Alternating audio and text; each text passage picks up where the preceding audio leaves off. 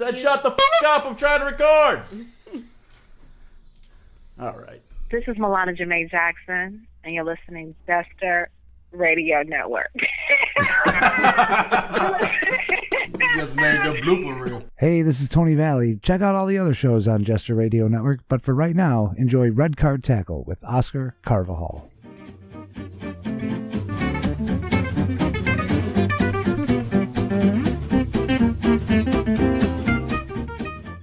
What's up, everyone? This is Red Card Tackle. It's Oscar Carvajal with episode 7, the week of April 30, and the 1962 World Cup, man. Today, we're going to talk about the Champions League. We got the return games tomorrow and Wednesday. We're going to talk about that. Also, Spain has a new champion. We saw it this weekend, and we're going to get into the Liguilla of the Mexican soccer. It starts this week, too.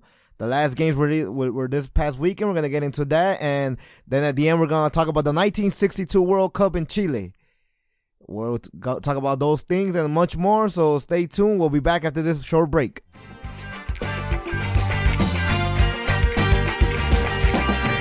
Hey, this is Tony Valley. And I'm David Gavry. And we host a podcast called Jacking Off with Tony Valley, where every week we interview poker players and game runners about the ins and outs of the underground world of poker. And we discuss strategy, philosophy, and other topics. You can listen to us on the Jester Radio Network every Thursday at 9 a.m. at jackkingoff.com, or you can find us on iTunes, Stitcher, or Google Play.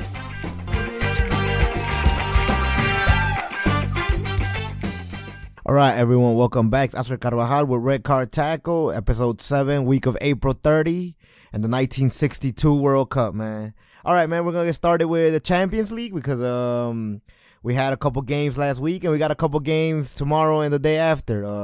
The first game, it was last week on Tuesday. It was Liverpool versus Roma. Let's talk a little bit about that game. I had predicted that Liverpool was going to win that game since they were playing in Liverpool, and yeah, I mean, it was definite. Liverpool dominated Roma. Roma is a team that has nothing to do in this Champions League semifinals. They got lucky and they beat Barcelona one game and they're in there. But Liverpool just dominated. Mohamed Salah is playing in a great level. He scored first 2 goals of the game. He has a lot of speed. So a lot of the defenders were trying to go back when they were defending him, but instead he just took a couple of shots and he made both of them. Then it was 2-0 halftime. Roma didn't really make any changes in the second half. That third goal, it was a pass from Mohamed Salah to Firmino from Brazil, and he was offside. Mohamed Salah was offside. He was offside. I just saw the replay, and he was offside. But at that point, I mean, it didn't really matter, I guess. Nobody really noticed till like later on. They passed to Firmino, and Firmino made another goal. It was 4-0. Kane made the last one 5-0. So Liverpool looked 5-0. They looked like they were smashing through the defense of Roma, right? It looked like so easy. Mohamed Salah got substituted, and then in the last 10 minutes, Roma came back and scored 2 goals, one by Checo and one by Perotti. Argentinian do a penalty, and, good goals. Checo has been playing an excellent Champions League, and yeah, so Roma came back 2 goals. Technically, it's similar to the situation they had against Barcelona because they're down by 3 goals, but I don't think Roma's going to pull it off this time. So that return game is on Wednesday. And I don't see Roma winning again by 3-0. I don't see them winning again. I think Liverpool's pretty much in the next round already. Roma did a really good job. They made it farther than anybody ever thought. But it looked like Liverpool is in the next round. And Mohamed Salah, everybody's talking about him, man. Everybody's talking about him. He might go with Real Madrid next year. He might not, but definitely everybody's going to want him next year. Who knows, man? He wants to go to Real Madrid too. The mayor of his town in Egypt told him that he should play for Real Madrid, and he said, if God wants it, I'll go. So Mohamed Salah is ready to go to Real Madrid. Who knows? But for now, it looks like Liverpool's going to be in the final. And then the other game was Real Madrid against Bayern Munich. Now, this game was this is the toughest series, I think, for Real Madrid in the whole Champions League. In the playoffs of the Champions League, because they had a couple hard games against Tottenham in the first round, but it was the group stage. So, but I think Bayern Munich, I think, played a little better than Real Madrid, but Real Madrid never looked like they lost control of the game in the first game. That was Wednesday. I feel like Bayern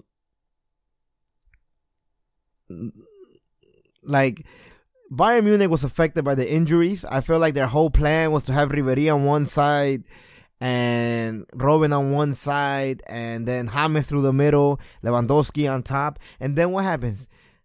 Robben gets injured in minute number 8. So he only plays for 8 minutes, and they has to go out. Plus, add that to the fact that Alaba and the Chilean, what's his name, Vidal, they were already injured before the game started. So this is the third injury of starters, because Vidal and Alaba were starters. So this is 3 starters that are injured by 8 minutes of the game. And then in minute 30-something, Boateng gets injured. Another starter. That's 4. That's Bayern Munich loses 4 starters in the first half an hour of the game against Real Madrid. And neither of all 4 of them are not going to play tomorrow. So that's a big advantage for Real Madrid, right? It's a big advantage for Real Madrid. I think Bayern Munich had a good game. Kimmich scored a good goal. A lot of people want to blame Keylor Navas for that goal. I don't think he could have stopped it either way, but it does look bad that he does go the opposite way first. I don't think he could have stopped it though, but Kimmich scored the goal, and then Marcelo scores a really good goal. Right when Bayern Munich looked like they were dominating the game, that they had the game under them, Marcelo scores a badass goal, puts it 1-1 again. And then the second half, I think Bayern Munich still played a little better. Real Madrid was playing good though. And then Asensio, who is, I think, my favorite player for Real Madrid this season, Asensio scores the 2-1 and gives Real Madrid the lead. And I wouldn't, it's still hard. I mean, Real Madrid are the favorites to win the whole thing. Real Madrid are the favorites to make it to the next round. But I'm not I'm saying Liverpool's already in the final. I'm not willing to say that about Real Madrid yet. I still think Bayern Munich still has a fight in them. James is coming back to Santiago Bernabeu. James want to win. I don't know. Bayern Munich is a good team. They're better than PSG. They're better than Juventus, in my opinion. So they're going to give Real Madrid a run for their money. I still think Real Madrid is going to pass. Cristiano Ronaldo didn't really play that good in the first game, so I think he's going to play good this game. We're going to see what happens. But so far, so Bayern Munich has 4 players out. Real Madrid has Carvajal out, who I call my cousin. He's not my cousin, but he has my last name. Whatever. So I think Nacho's probably play that. Lucas Vazquez could play that. I don't know. And then Isco's also out. So anybody could play up there. Nobody knows who's going to play. Benzema can play. Gareth Bale can play. Asensio can play. There's a bunch of players that can play that position. I like Asensio, but maybe Zidane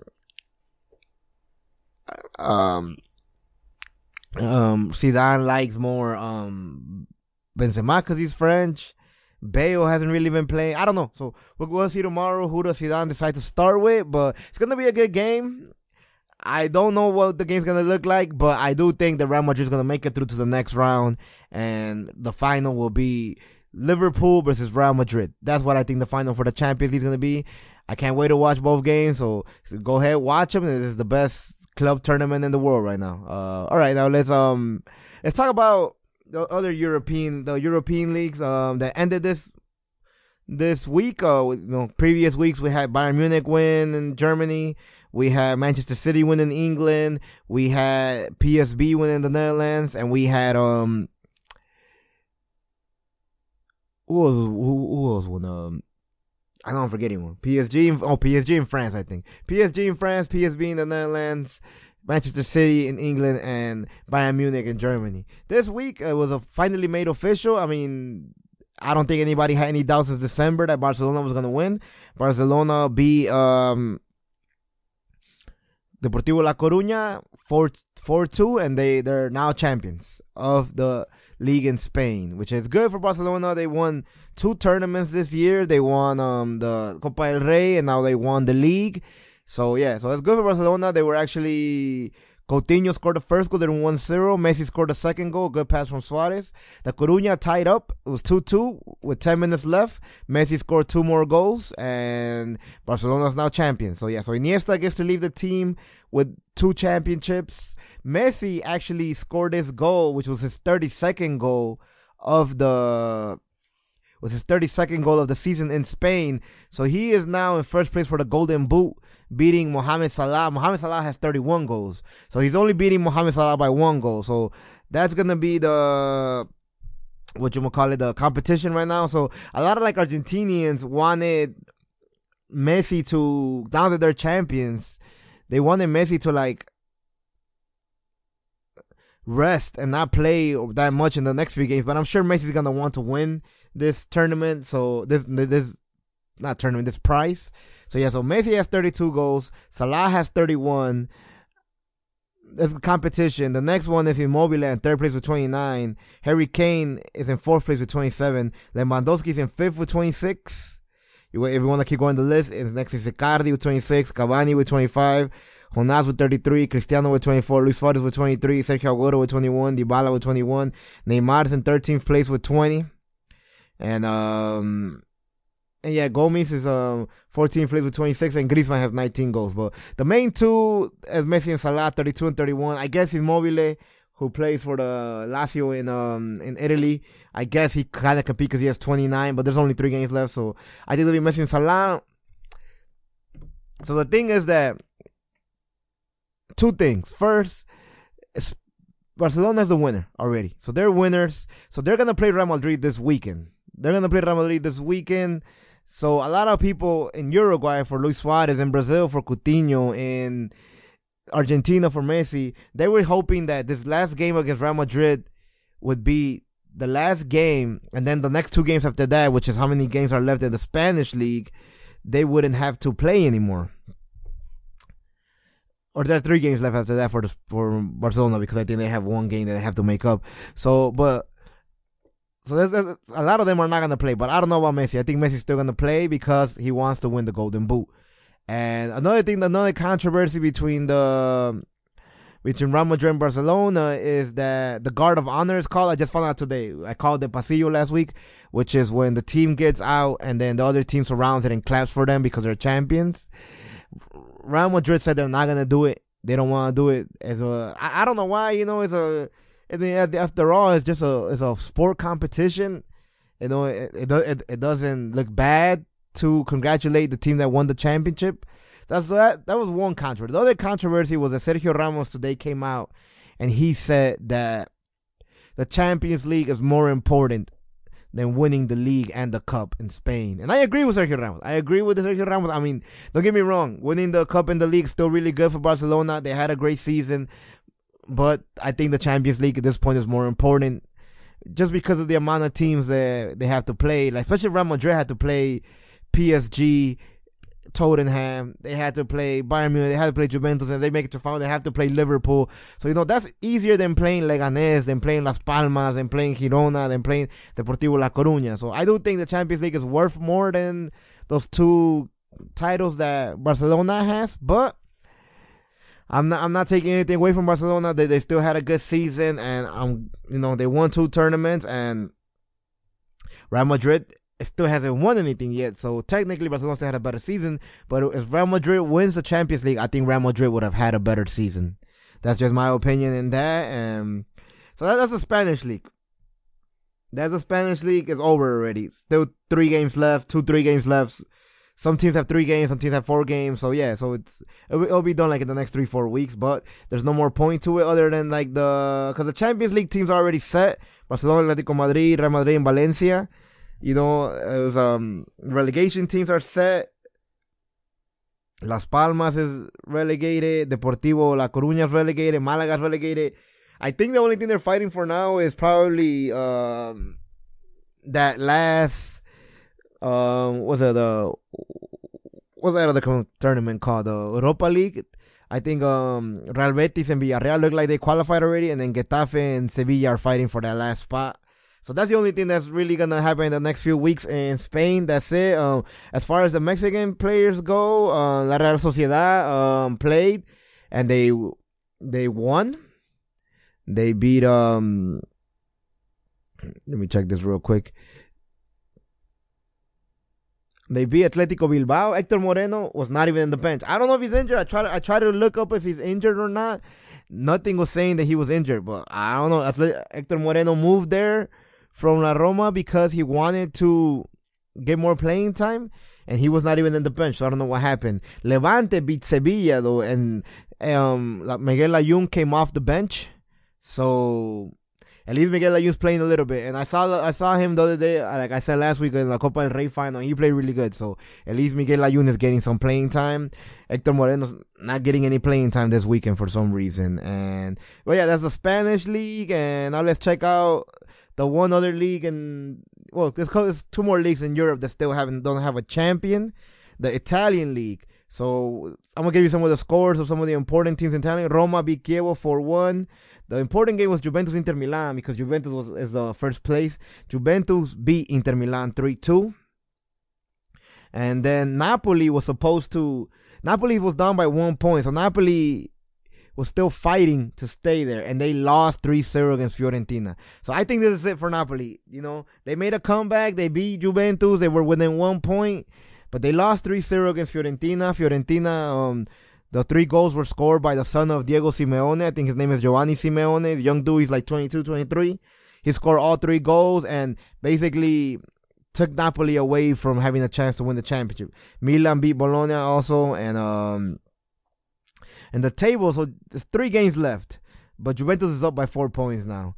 So it looks very difficult. I think this game's going to be deciding this next one. We're going to see Juventus is 88 points, and Napoli has 84 points. So it's 4 points difference. Roma's in 3rd place, by the way, with 70. Inter is in 5th place. Milan is in 7th. And yeah, so that's what's happening over there. Fiorentina, who beat Napoli, is in 9th. So they didn't even get beat by that much of a strong team, but it looks like Juventus is going to take that title. And the other league in Europe that is still competing, it's almost over now though, was the Portuguese league, because I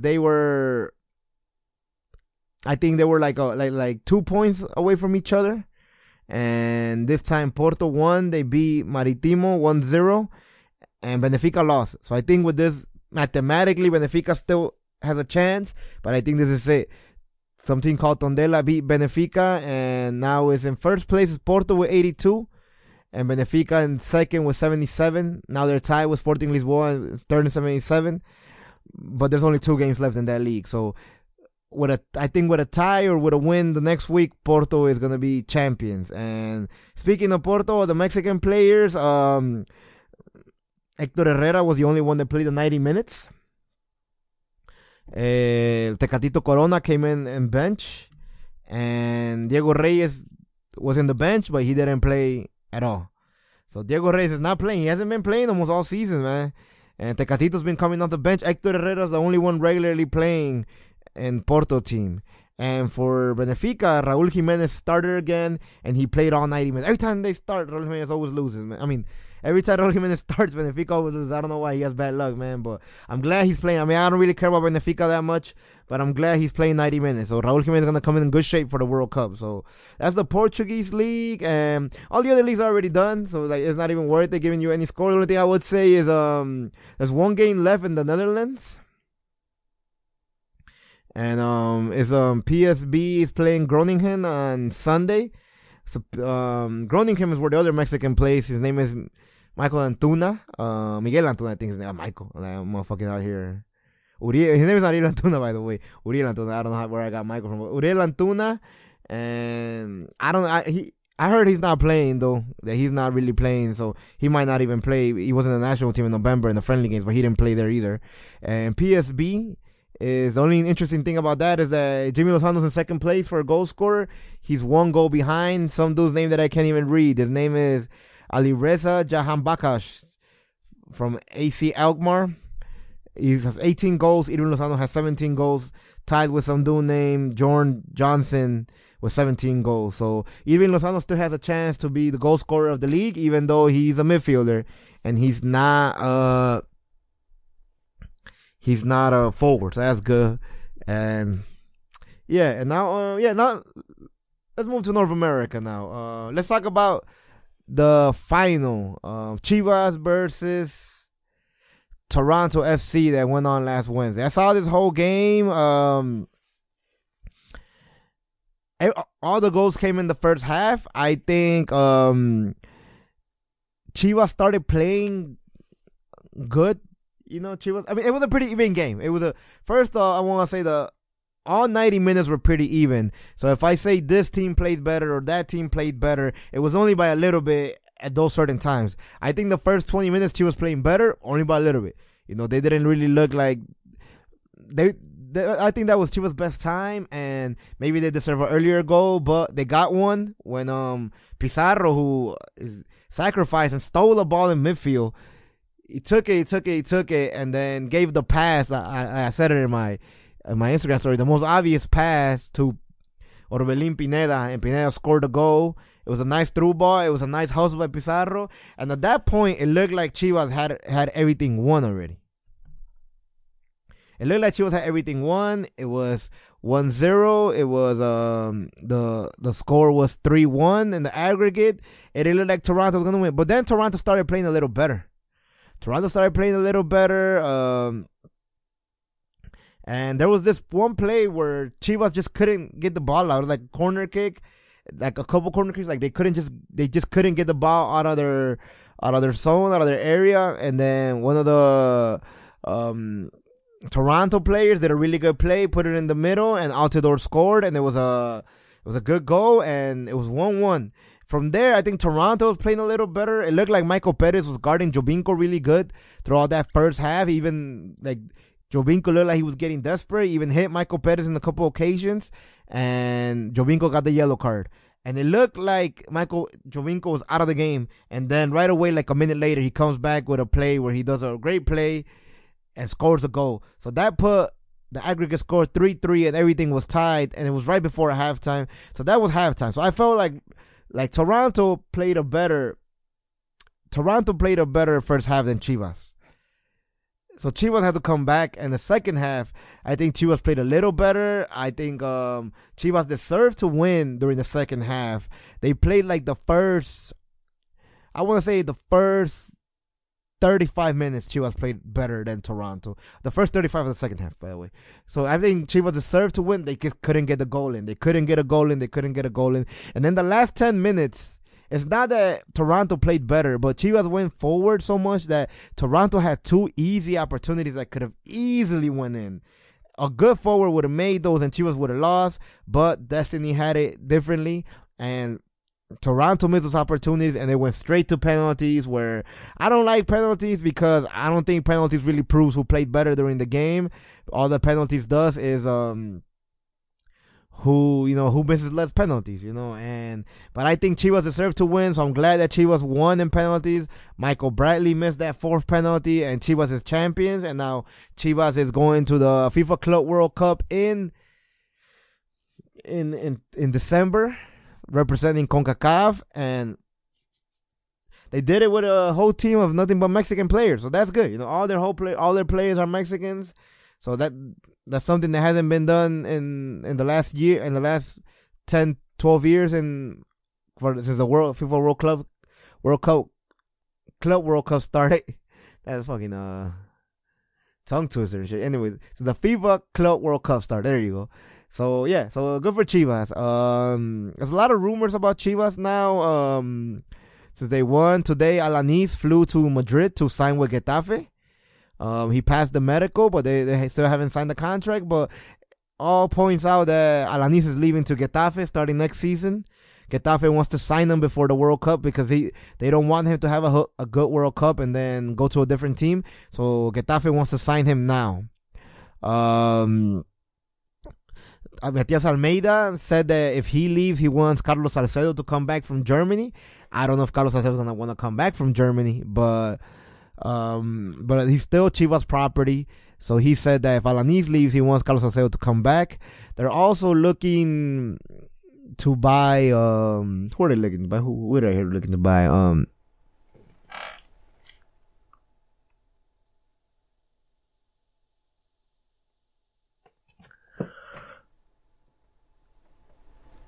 What's his name? El Patrullero. I forgot his name right now. It's Elias Hernandez. There you go. That's what I heard. They're looking to buy El Patrullero because they don't really like Brizuela that much anymore, so they want to bench when they think El Patrullero Elias Hernandez is going to play better. So that's what she was looking to buy. But everything could change because there's rumors going around that Matias Almeida is one of the main candidates for the Mexican national team once the World Cup is over. Osorio does not want the team after the World Cup is over. I don't know. I think there's a bad sign because it says that Osorio's scared, that Osorio knows he's going to do a bad World Cup. So he's like, I don't want the World Cup, I don't want the team anymore after the World Cup. So Matias Almeida is one of the main candidates. So if Matias Almeida, let's say, grabs the national team, then whoever the next coach is will be the one that decides what kind of refuerzos they get and stuff like that, or will have a say in it. Maybe not the one that decides, but he will have a say in it. And there's also rumors that if Mohamed doesn't win this championship, that they're gonna fire Mohamed from Monterrey, and then Matias Almeida is also the number one candidate over there. So they also are trying to see if Caixinha doesn't make it to the Liguilla next tournament. He might go for Cruz Azul. So Matias Almeida, people want him. He had a very bad year, not just this season, the last 2 seasons, the last year in Chivas. After the championship, they've done very poorly the last 2 seasons. The 2017 Apertura and 2018 Clausura. But he's won titles. He's won 2 Copas de Mexico. He's won the League once, and he's won now the CONCACAF Champions League. So he's proven to win cups. Hasn't proven that good in the league in the last year, but we'll see. We'll see what the future holds for Matias Almeida. And now let's get into the league, into the Mexican league, because this past weekend was the Jornada 17, the last one. So let's start first with the first game, which is the one that my team played against Morelia. Necaxa needed to win, and Necaxa played way better than Morelia. I want to start by saying I'm proud of what Necaxa did. Carlos Gonzalez scored 2 really nice goals. Carlos Gonzalez is a phenomenal player. Nobody talks about him because he plays for Necaxa, but he's an underrated player. He's a phenomenal player. Scored 2 goals. The problem with Necaxa is that both times they score goals, they got cocky and they did it, and Morelia scored the goals like right after. So Necaxa scored the first goal minute 19. Morelia tied it at minute 20. Like Necaxa needs to get their head back in the game. And then Necaxa scored a second goal at minute 81. And Morelia scored a second goal at minute 83. So it was Necaxa's bad. They didn't qualify. Necaxa's eliminated. Morelia qualified to 8th place with that. I'm really proud of Necaxa this season. They had a good season. We won the cup this season, so I'm proud of that. I think Necaxa has a really good squad. They should be in the Liguilla, but they weren't. They fucked up. There's a couple of games in the season where we should have won that we didn't, and we might need... I think it's a really good team. I think if Necaxa keeps this team and adds like 2 more good players, Necaxa will be like the 3rd, 4th best team in Mexico next season, man. That's what I think. They have a really good team. They have a really good forward, and Carlos Gonzalez maybe get another forward to help him. Maybe get somebody in the... By the way, that fucking first goal that Morelia made, it was a penalty that they made that did not... this dude barely even touched them, and the Morelia forward threw himself, But sometimes they call those kind of penalties, man. But Necaxa maybe one central defender, central midfielder, and another forward, and we will have a really good team for next season. I'm proud of Necaxa win the cup. We'll be back next season. Nacho Ambriz, I don't like people firing coaches just like that. I'm not big into firing coaches. He should definitely stay, even though he didn't qualify for any of the liguillas. In both tournaments that he's been, we've made it to the last game, Jornada 17, with possibilities. So I think Nacho Ambriz should stay another year or 2 years with Necaxa. I think he's a really good coach. So that's what happened with Necaxa. Tijuana, who were said that they might have not even played on Friday because apparently the owners of the team owes them like 2 weeks of pay or something like that. But they did play, and Toluca put a lot of bench players in because they were first place, so they didn't really care. And Tijuana won 1-0. So Tijuana made it to a Liguilla playing against a bench team from Toluca. Good for Tijuana. They're in the Liguilla. Lobos WAP versus Puebla. Lobos WAP, the horrible season again. 2 horrible seasons for Lobos WAP. Puebla beat them 1-0. And we're going to talk about Lobos WAP right now. For real, I forgot to give out my first yellow card, which my yellow card was to Napoli for losing 3-0 and letting the Italian league go, right? So Lobos WAP, we're going to talk about that a little bit right now. Puebla won 1-0, make it to the next round. Tigres and Monterrey, el clásico regiomontano. They tied 2-2. Both teams already knew they were in the Liguilla. it was a lot of fouls, a hard game, 2-2. Both teams are the top two contenders to win the title, so they're both in the next round. Pachuca Atlas 0-0. Pachuca needed to win to make it to a liguilla. Atlas was the last game of Rafa Marquez, and Atlas improved the last few weeks, and it was 0-0. Pachuca couldn't win. America Santos Lagunas. America beat Santos 1-0. Good for America. I mean, America was having bad results these last few weeks, so I think this gives them a little confidence. They won 1-0. America's in the liguilla. Chivas against León. León won 2-0. I mean, Chivas they were really care, I guess. They put in a alternative team also. Chivas was more concerned about their win, and we'll see what they can do next season. And León 2-0 doesn't really matter. León didn't qualify for the liguilla either. Pumas Querétaro. Pumas needed a tie to qualify to the liguilla, and they tied. So Pumas qualified to Liguilla. They tied Querétaro. Querétaro was really at the beginning fighting to not go to the lower division. So Querétaro had a decent season. Veracruz Cruz Azul ends with a victory, right? The season not bad. So let me give you how they ended the season. Toluca in first place with 36. America in second with 29. Monterrey in third with 29. Santos in fourth with 29. Tigres in fifth with 28. Tijuana in sixth with 25. Pumas in seventh with 24. Morelia in eighth with 24. Pachuca in ninth with 23. Puebla in 10th with 23. Necaxa in 11th with 22. Cruz Azul in 12th with 22. León in 13 with 22, Querétaro in 14 with 18, Atlas in 15 with 18, Veracruz in 16 with 18, Guadalajara in 17 with 15, and Lobos WAP is 18th place with 9 points. Horrible season for Lobos WAP. So we'll talk about Lobos WAP right now, but let's get into the Liguilla games first. Maybe the most interesting one because of their rivalry, because they're both in Mexico City, because they both are, I think, America's either the first or second most popular team in Mexico, and Pumas is like the third or fourth most popular team in Mexico. So it's gonna be in Pumas America. The second place against the seventh place. They're gonna play Wednesday in Ciudad Universitaria, and then they're gonna play Saturday in Estadio Azteca.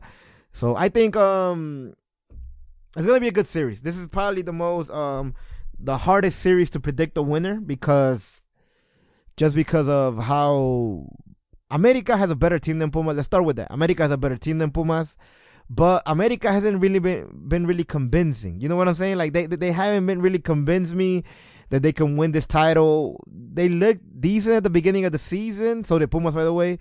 But the last few games, like, they've shown vulnerabilities. They've shown weaknesses. And Pumas, I think, has the second best player in the league, which is Nico Castillo. They also have Matias Alustiza, who's really good. So the Pumas' forwards are good. And then on the Barreras also recuperating some type of level. I think it's going to be a good series. I'm going to go with that. If I had to choose one, I think America's going through. But this is the hardest one to call. I think Pumas is going to give them a hard fight, and it's going to be good, but I think America's going to go through. The other game Wednesday and Saturday is Tijuana against Monterrey. I think Monterrey, I'm going to pick right now Monterrey as my favorite to win this tournament. Monterrey, I think, is going to defeat Tijuana. Tijuana made it to this round, which is really good for Tijuana. I mean, their players are playing without getting paid and stuff like that, and this is already a good season for Tijuana, making it to a liguilla. Monterrey is going to take care of it from here. I think Monterrey is going to make it in the next round. That's my prediction. So Pumas Monterrey so far. Then the Thursday games and Sunday games is going to be Tigres Santos. I think Tigres is a huge favorite. Tigres and Monterrey are my favorites. I'm choosing Monterrey this season now just because they haven't won in a while. But Tigres and Monterrey, I wrote right there as two favorites. Tigres knows how to play liguillas. They got the best player in the league, which is Gamper Guignac. So I think Tigres is going to pass against Santos. And then Morelia Toluca. Morelia, another 2 seasons in a row that they make it to the playoffs. Morelia, this is a team that last season was about to go down. No coach wanted to coach them because they were going to go down. This dude named Roberto Hernandez grabbed them. He believed in them. He's kept them in the division, and then he's qualified them to 2 different liguillas and 2 different seasons, straight seasons, 2 straight liguillas. So good for Morelia, but they're not going to make it past this round, I don't think. If they play, I mean, Necaxa play better than them. On Saturday, I think Necaxa is a better team. Toluca, first place, they should be able to get past this round. We'll see who they play in the semifinals, but Toluca should be able to get past this round. So those are my picks. Pumas, Monterrey, Tigres, and Toluca to make it past this round. Now, I want to talk about Lobos WAP, because so this was going on in the sense of relegation promotion. It's called in English. So Lobos WAP it's supposed to go down because they were in last place in the percentage, right? They were in last place, so they were supposed to go down. But what happens is that in the second division in Mexico, there's only 6 teams that are certified to play in the first division. So what do you need to play in the first division? Teams need to have a stadium, like a good stadium with a certain amount of capacity. I'm not sure what the number is of capacity. They have to have like an infrastructure, like offices of the club need to be like to a certain standard, and they need to have a cantera. They need to have a youth division system. So those are the 3 things that the teams in the second division have to go up to the first division. So what's happening now? What's happening now is that the 2 teams that are left that are going to play each other, the champion of the Clausura and the champion of the Apertura, are Tapachula and Alebrijes. And neither of them meet the 3 requirements. I'm not sure which ones they all need, but I think Alebrijes still needs like 3,000 more seats in the stadium, which is not that much. 3,000 more seats in the stadium. And Tapachula needs like offices, and I don't think they have youth systems. So neither of them can qualify. So they're going to play each other just for whatever the price is for winning the championship. But neither of them are certified to go up. Now, Lobos officially lost. So the federation told Lobos you have to pay 120 million pesos, which is the equivalent of $6 million and a little something. So Lobos has to come up with $6 million if they want to stay in the first division. Lobos does not have the money. They're looking for investors to put the money in, but they don't know if they're going to do it or not. So what's happening? If Lobos doesn't pay the money, next year, the Mexican League could only have 17 teams, which means that one team will be bye every week, like the NFL does it. So that's a possibility right now. The other possibility is that one of the owners from the teams in the second division said that if they win the championship, there's no clear thing in the rules that they say that, for example, like Alebrijes that needs 3,000 more seats in their stadium, that there's no rules that they can't build the 3,000 seats after they win that championship. I don't know if that works. So the biggest thing right now, or the most probable thing, is that we're gonna play with Lobos is gonna pay the 120 million pesos, and they're gonna play. The second most probable thing is that they're gonna play with 17 teams, and then the third most probable thing is that they're gonna let either Alebrijes or Tapachula build whatever infrastructure they need to build. But my red card goes to the Mexican Federation because this is a disaster. There's no other league in the world that has this, It doesn't matter how big your stadium is. If you win the championship, they should let them play in the first division. They won it in the field. Lobos lost it in the field. It shouldn't be that if they pay some money, they get to stay. I think this is absurd, and it's bad for soccer. It's bad for Mexican soccer that wants to be like the big European leagues. It looks bad, so the Mexican Federation gets my red card there. All right, let's move real quick to that was the Mexican soccer thing. Let's move real quick to the MLS. I'll give you some of the results of the team. Chicago Fire tied on Saturday 2-2 with Toronto, who also played with a alternative team. Starting next week, Toronto can finally focus on the MLS. They're going to improve a lot. And Galaxy lost 3-2 against Red Bulls. Giovanni Dos Santos scored a really nice goal, by the way, but they lost 3-2. LAFC 1-1-0. LAFC, Carlos Velas plays there, still doing really good, so I'm glad because of that. Toronto plays Philadelphia next week. The Red Bulls play NYCFC next week.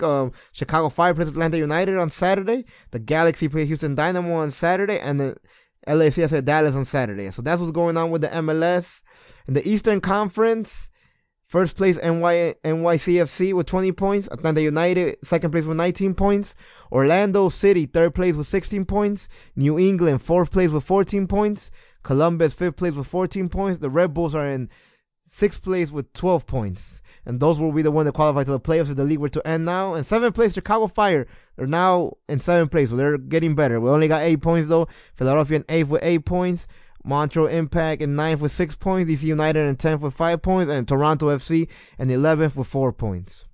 Toronto FC, like I said, is going to improve. I bet you Toronto ends up making the playoffs.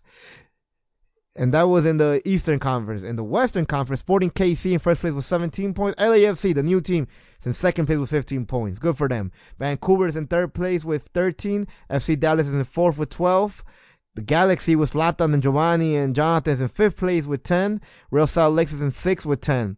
That would be the playoff teams right now. Minnesota United is in seventh with 9. Houston Dynamo is in eighth with 8. Colorado's in ninth with 8.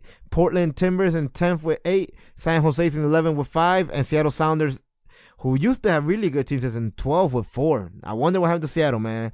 But that's what's going on with the MLS. And before we move to the World Cup, I just want to give you the list of the Argentinian League. I'm not going to talk about games because it's almost over. Boca Juniors still in first place with 53.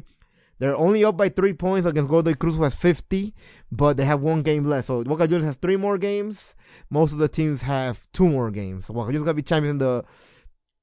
Looks like they're going to be champions in the Argentinian League. Other important teams, San Lorenzo's in third with 47.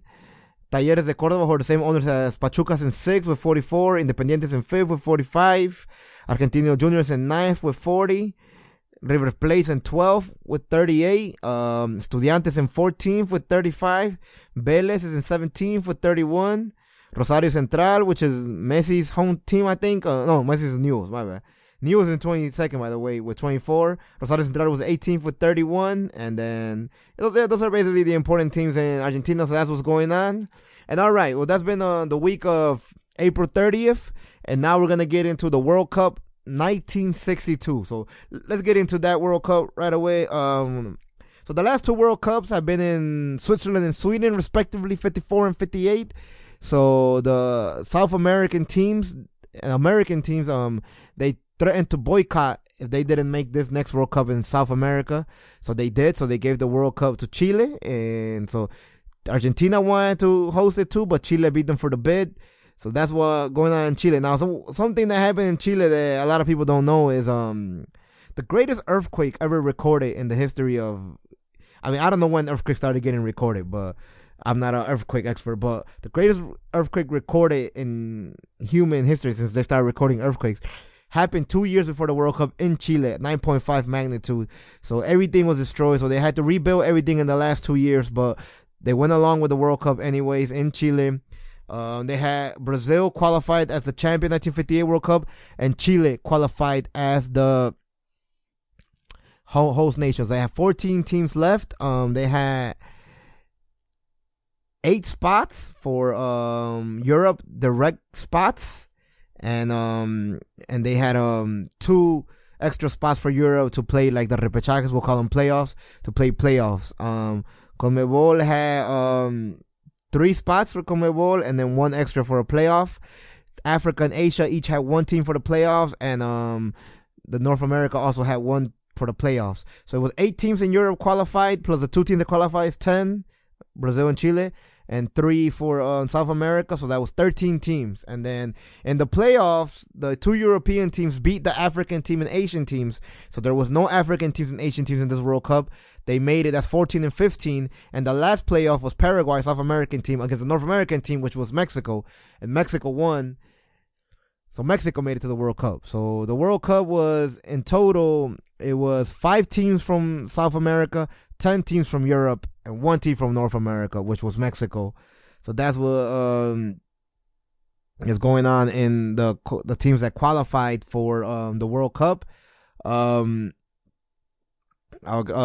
format, now there's no more playoff games when teams tie in points now. Now they use goal average. Remember, there used to be playoff games if the 2 teams tied in the group stage. Now they just go by goal average. Same thing as before, 4 groups, 4 teams, 2 points per win, 1 point per tie. and then the two best teams make it to the next round.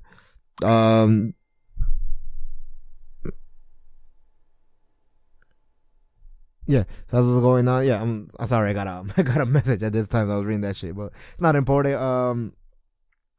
And if two teams tied in the playoff games, like in the quarterfinals and semifinals, there were gonna be extra time, and then there was gonna be, if they tied after extra time instead of penalties, they still weren't doing penalties at the time.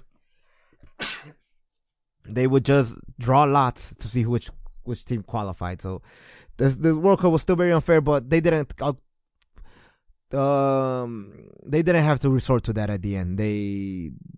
None of the games went to extra time, stuff like that, and then only the final, if it was tied after extra time, would they play another game, but they didn't need that anyways. So that was the setting for the World Cup in Chile. So let's start with the groups, right?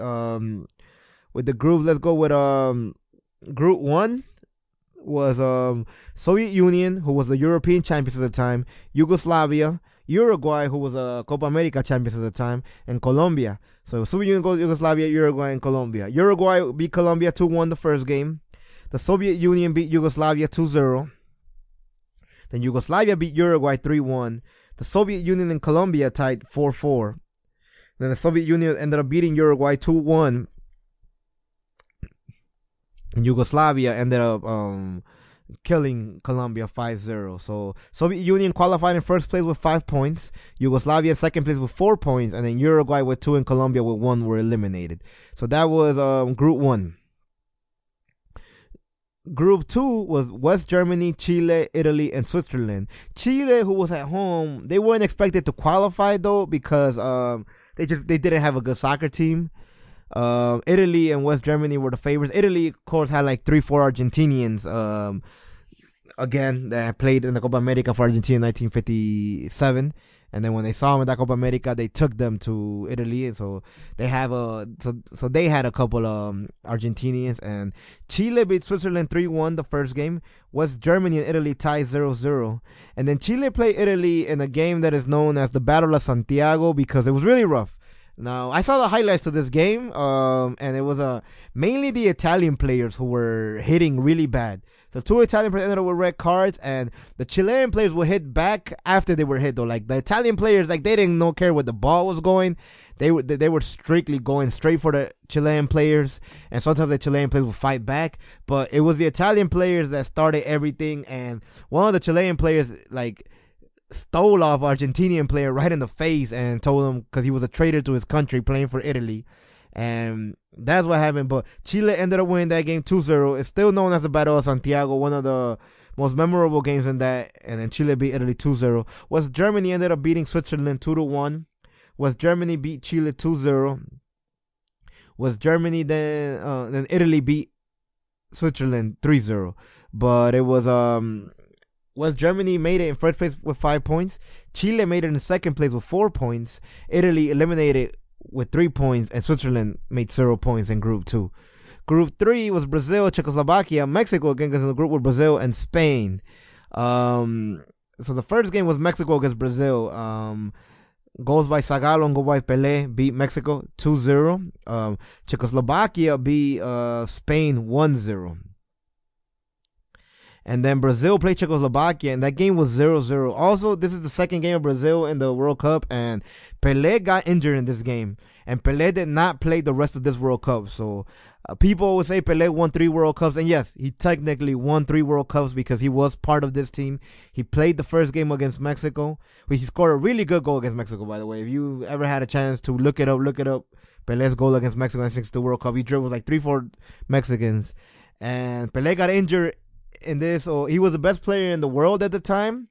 He had just won, I think, the Copa Libertadores with Santos at that time. He was the best player in the world, and he was out. So a lot of the Brazilians thought that Brazil was not going to win the World Cup anymore because they lost their best player. But this team is almost the same as I think it was almost the same as the 1958 World Cup team that won the championship. So they had a really good team regardless. At that time, you could call 22 players, and 13 of the players were the same. But I think like 8 or 9 of the starters were the same. So this is basically the same team that won the World Cup 4 years before. And when Pelé was out, Garrincha stepped up. So Garrincha actually ended up having the best, like being the best player of this World Cup.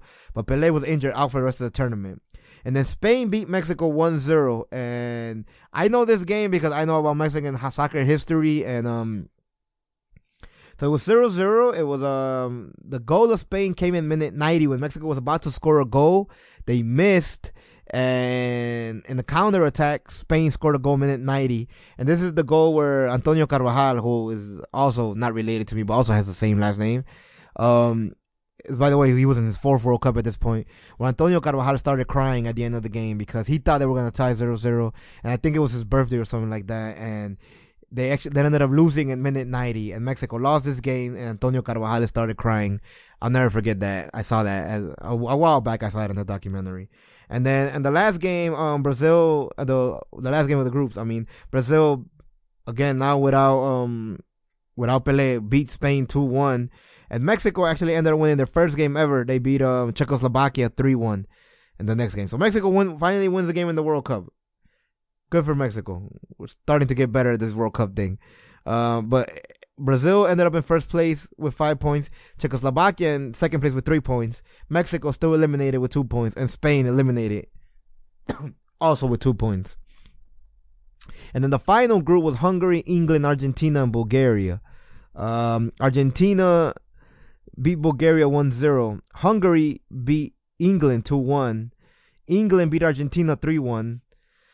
Hungary beat Bulgaria 6-1. And then Hungary and Argentina tied 0-0. And England and Bulgaria tied 0-0. So this was the first time that the average was used. So Hungary was first place with 5 points. England and Argentina both did 3 points and they tied. But England has scored 4 goals. Argentina only scored 2. So England's average was 1.33 per game, and Argentina's average was 0.67. So England made it to the next round. Argentina was out, and Bulgaria was also out with 1 point. So those were the group stage, and now we move to the quarterfinals. The first quarterfinal was Soviet Union against Chile. Everybody thought the Soviet Union had a strong team. It was they had the best goalie in the world at that time. He's the guy. He's the guy that the goalkeeping award is named after today.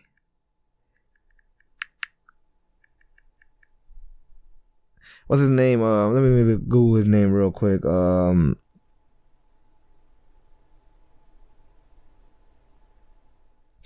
Yashin. That's his name. So right now, when a player wins the goalkeeper of the best goalkeeper of the world, he wins the Lev Yashin. He wins the Lev Yashin trophy. So he was still goalie of Russia at that point, or the Soviet Union. There was no Russia. It was called the Soviet Union. But it didn't matter. Chile surprised everyone, and Chile won 2-1, and they eliminated the European champions. The other semifinal was Czechoslovakia against Hungary. Czechoslovakia ended up beating Hungary 1-0. And then Brazil played England in the quarterfinals. Garrincha scored 2 goals. Baba scored another. England scored 1. It was 3-1. So Brazil ended up beating England 3-1 to make it to the semifinals. And then Yugoslavia against West Germany. Yugoslavia beat West Germany 1-0. So those were the quarterfinals, and we move into the semifinals. The thing about the semifinals was that the Brazil match against Chile was supposed to be played in Viña del Mar, which was a small stadium, like 6,000 people. And in Santiago, Czechoslovakia and Yugoslavia were supposed to play in front of 75,000 people.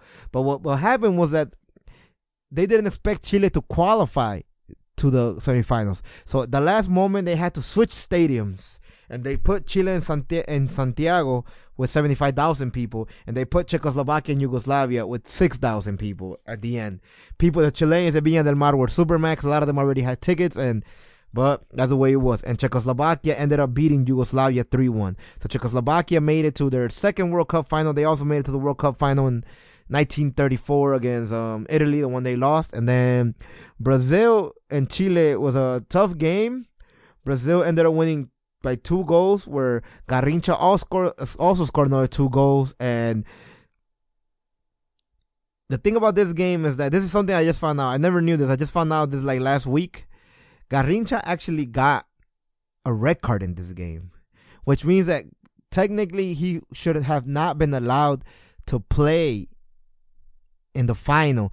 But Brazil paid some money and they let him play. So a lot of people from a lot of different countries, especially in South America, have always argued that FIFA has always kind of helped Brazil to win World Cups, and kind of like the Real Madrid of international football. But they also accept that Brazil has historically had the best players in the world, and they have.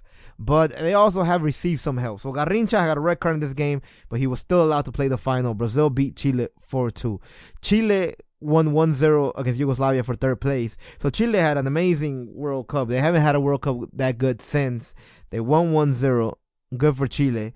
And then in the final, Czechoslovakia scored first, and then Amarildo tied, and Cito tied, and Baba tied.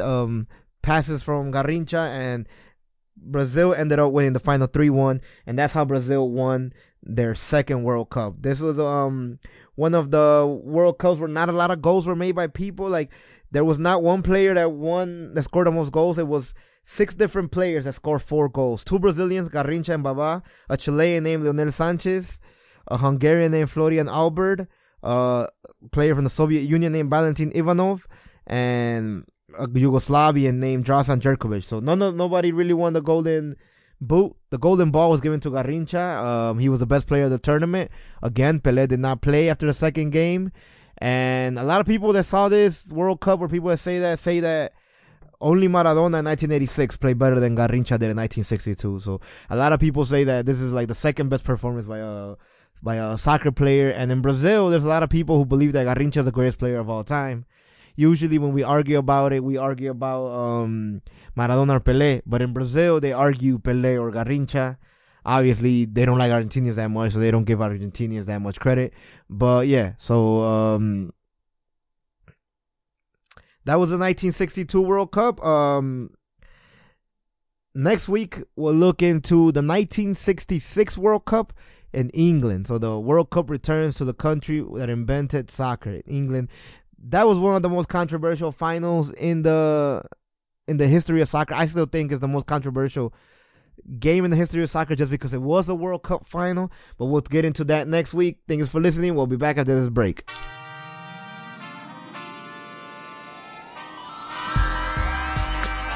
Hi, this is Alex Sakanikos from Bad Shotty, where we roast all the favorite fantasy characters that you could even imagine.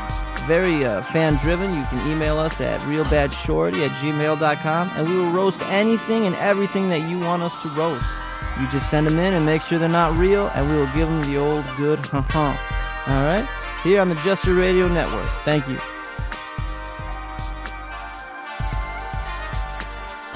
All right, everyone, we're back.